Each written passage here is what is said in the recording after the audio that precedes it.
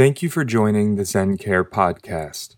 These recorded Dharma talks are given freely to our community in the heart of New York City, which we are honored to now share with you. New York Zen Center for Contemplative Care is dedicated to transforming the nature of care through contemplative practice by meeting illness, aging, and death with compassion and wisdom. Learn about us at zencare.org. So I wanted to talk a little bit tonight about cause and effect, sometimes called karma. Definitely from a Zen perspective.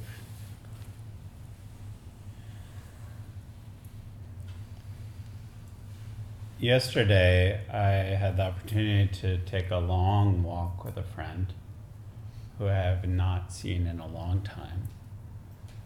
And what we discovered, we hadn't seen each other in quite some time because we both had these ideas about what was going on with the other person. And we're really sure what was going on with the other person. And we both had created very kind of specific stories about what was going on for the other person. And the effect of that is we didn't speak for a long time. And this is someone that I love very much and who loves me very much.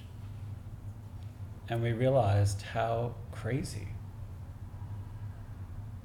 we can be when we make up stories. This is also a practitioner. And believe those stories. So the cause and effect, and realizing, not really remembering how easy it is to forget. The stories in our head are not true. They're just stories in your head.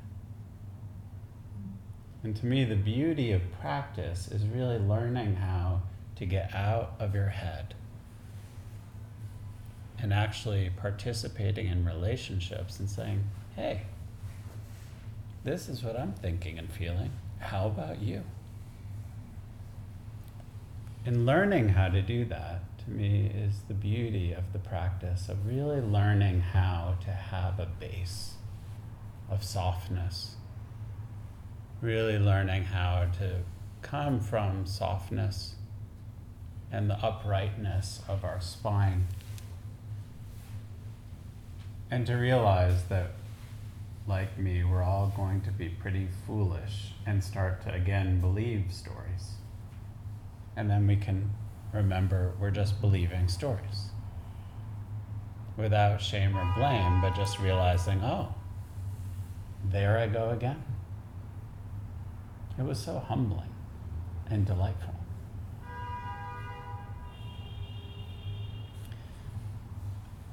So in a piece by Dogen, who's the founder of our school here, he lived about 750 years ago. He tells this story. It says, every time that Baizhang, the Zen teacher, gave a Dharma talk, a certain old man would come to listen.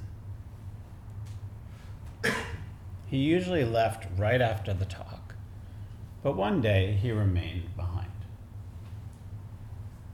Baizhang asked him, who is there? The man said, I'm actually not a human being. I lived and taught on this same mountain at the time of Kassapa Buddha.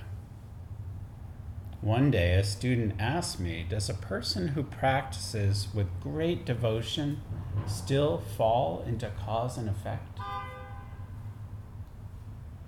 I said to him, no. Such a person doesn't get affected by cause and effect. Because I said this, I was reborn as a wild fox and lived for 500 years and 500 lifetimes. Dear teacher, please say a turning word for me and free me from this wild fox body. He asked Baizhang, does a person who practices with great devotion still fall into cause and effect? Baizhang said, never ignore cause and effect. Immediately, the wild fox man had a great awakening, like Sarah Jane.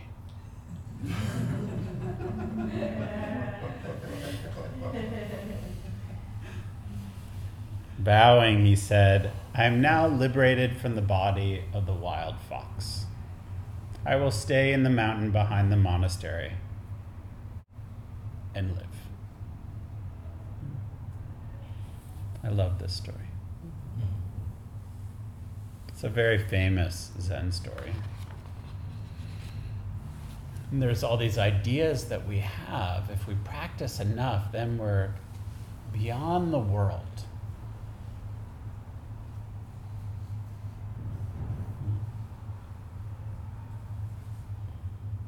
Not subject to cause and effect. There's a wonderful folk singer named Utah Phillips who says, no matter how new age you get, old age is still going to kick your ass. It reminds me of this koan.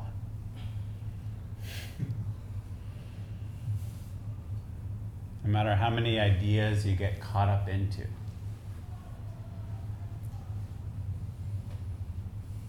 can take a stone that is the oldest things in the world and still will drop on your foot and it's going to hurt.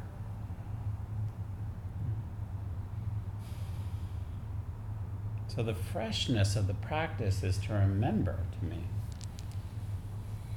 all right, my actions and my thoughts and my words are subject to cause and effect. And to me, the beauty of the practice is just to remember that again and again and again. Like me and my friend, Josh.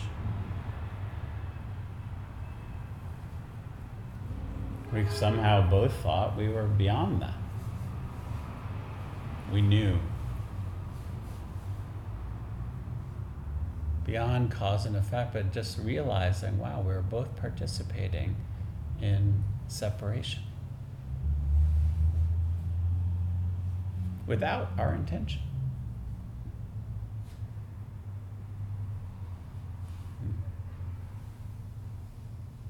Dogen says,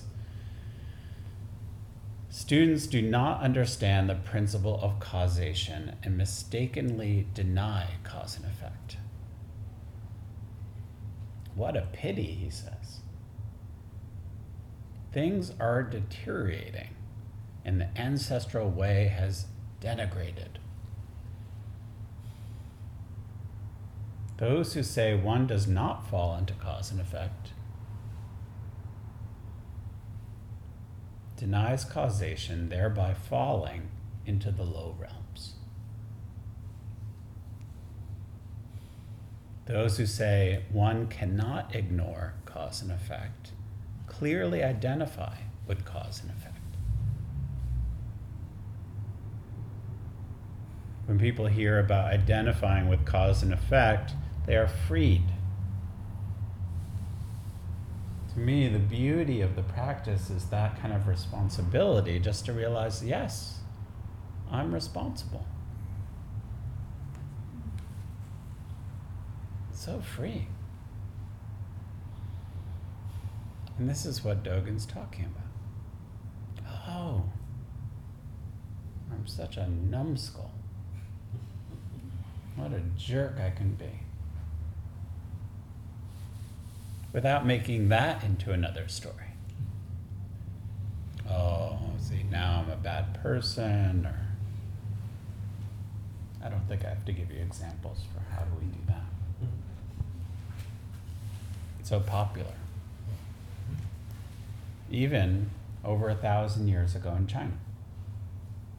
So the amazing thing to me about the teachings and learning the teachings and doing lots of reading and studies, you realize, like, wow, my situation with my friend, nothing new. I'm just participating in patterns of our brain that kind of tell us we're different, but nothing new. How we separate ourselves is not new.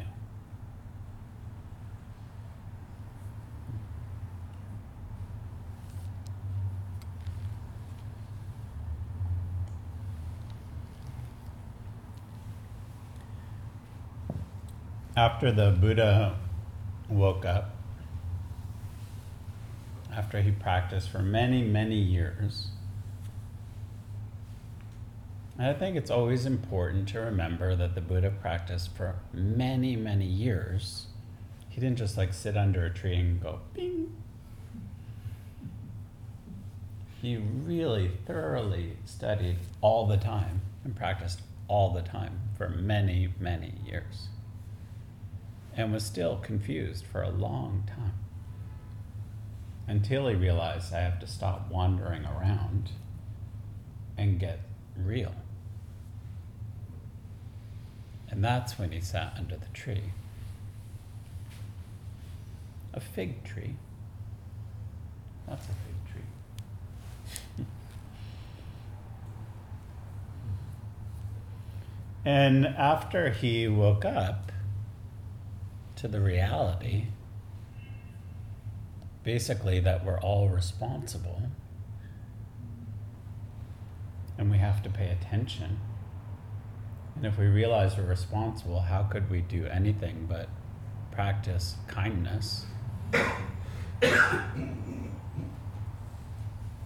He laid out these 4 teachings that are sort of the cornerstone for every Buddhist school. The 4 truths, sometimes people call them the 4, sometimes they're called the 4 wonderful truths, sometimes they're called the 4 holy truths, but basically 4 things that are the cornerstone for the teachings. And the first one is often translated as suffering, but the actual word tends to mean like a wheel with its axle a little misaligned. So it's like a little thumpy. The Chinese have 2 translations for it. One is bitterness, and the other is walls in the mind. Walls in the mind. But I've been really appreciating the word bitterness, that we can get bitter. I had that with my friend.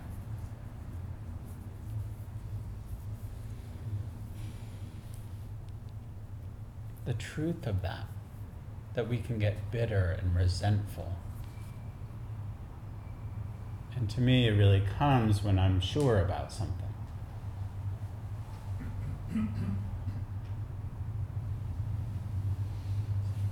And to me, the key is that we have to recognize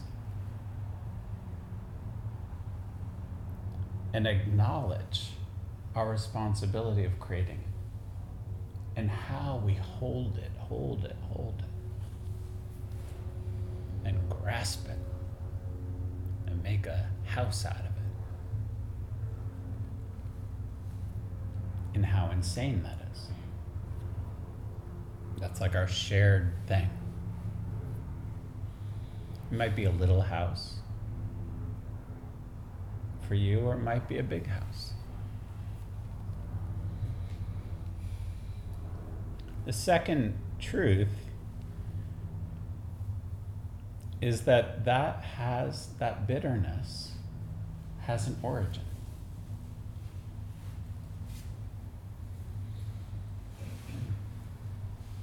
So after we kind of make contact with our bitterness, we need to look at where does this come from? How do we investigate? What is that about? Where is that coming from? And without shame or blame or story or narrative creating, just like, what is that? What am I doing?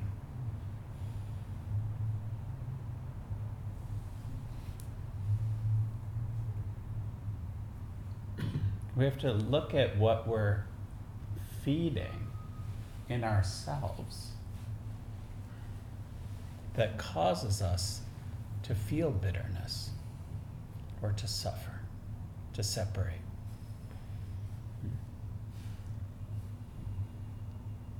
For me, with my friend, it was like this sureness.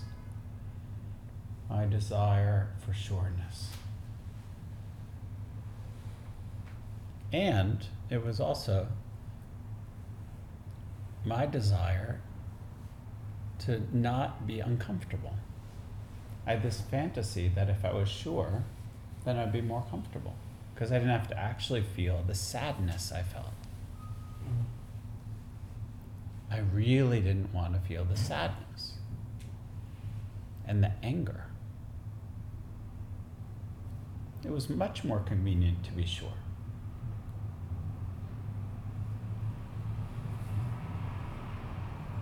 The second truth. It has an origin. And the third is the cessation, the ending of it.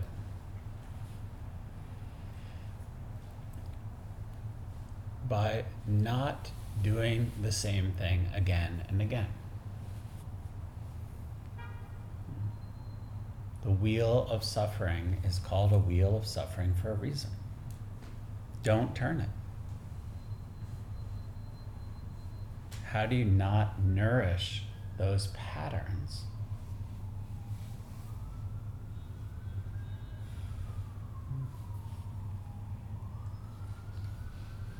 Of suffering.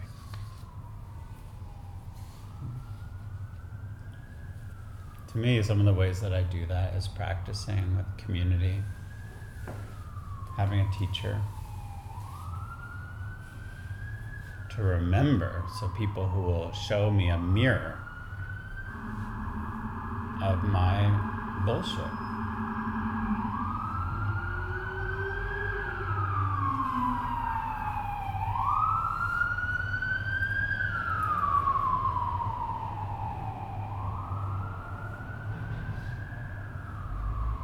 So the truth of cessation is the truth of healing. The willingness to be vulnerable, to me, is this truth. Being willing to be vulnerable in the world. To not have to make your camp, get your archers out, stop the war.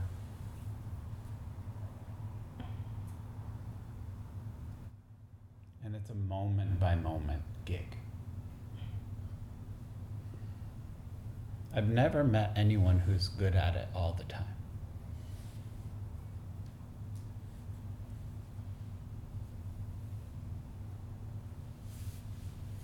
But to me, this only can happen if we take that kind of responsibility. If we really dig in. So like, what is our craziness? How am I really going to turn the light inward? And really take a look at how I create division, how I create bitterness.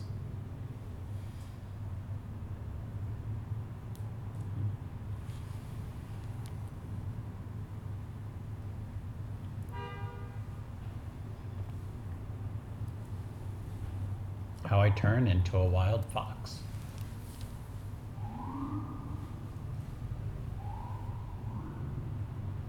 And the fourth truth is the path. So this is not, fourth is so important because it is explicitly reminds and causes us to remember that we need other people. You can't walk on the path alone.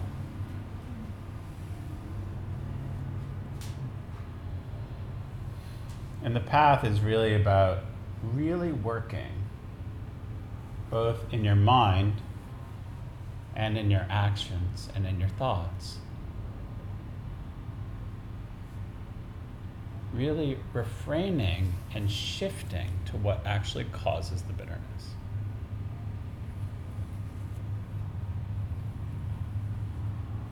In Chinese, they translate it as the path of right practices. I love that. The path of right practices. It's actually in boating, there's, righting the ship. Your ship goes off course and you have to right the ship.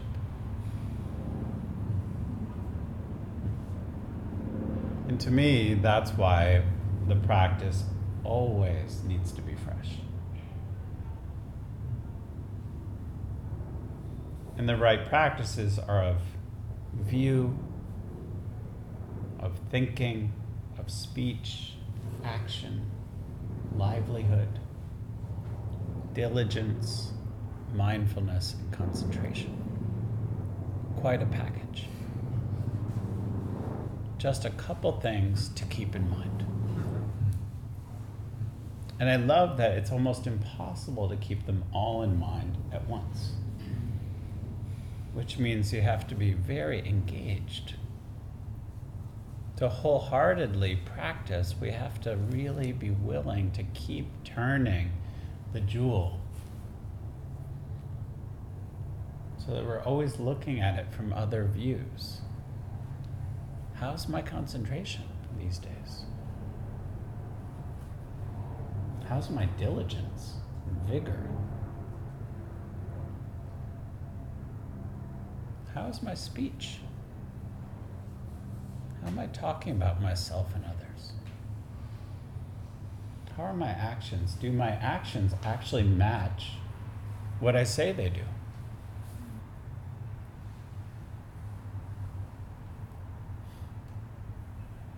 It's amazing how rarely they do. What we might profess to be our deepest values, rarely do we actually act with our thoughts, words, and actions according to them.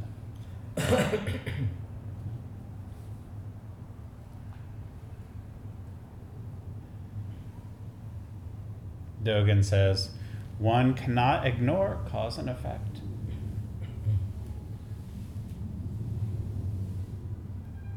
Clearly identify with cause and effect.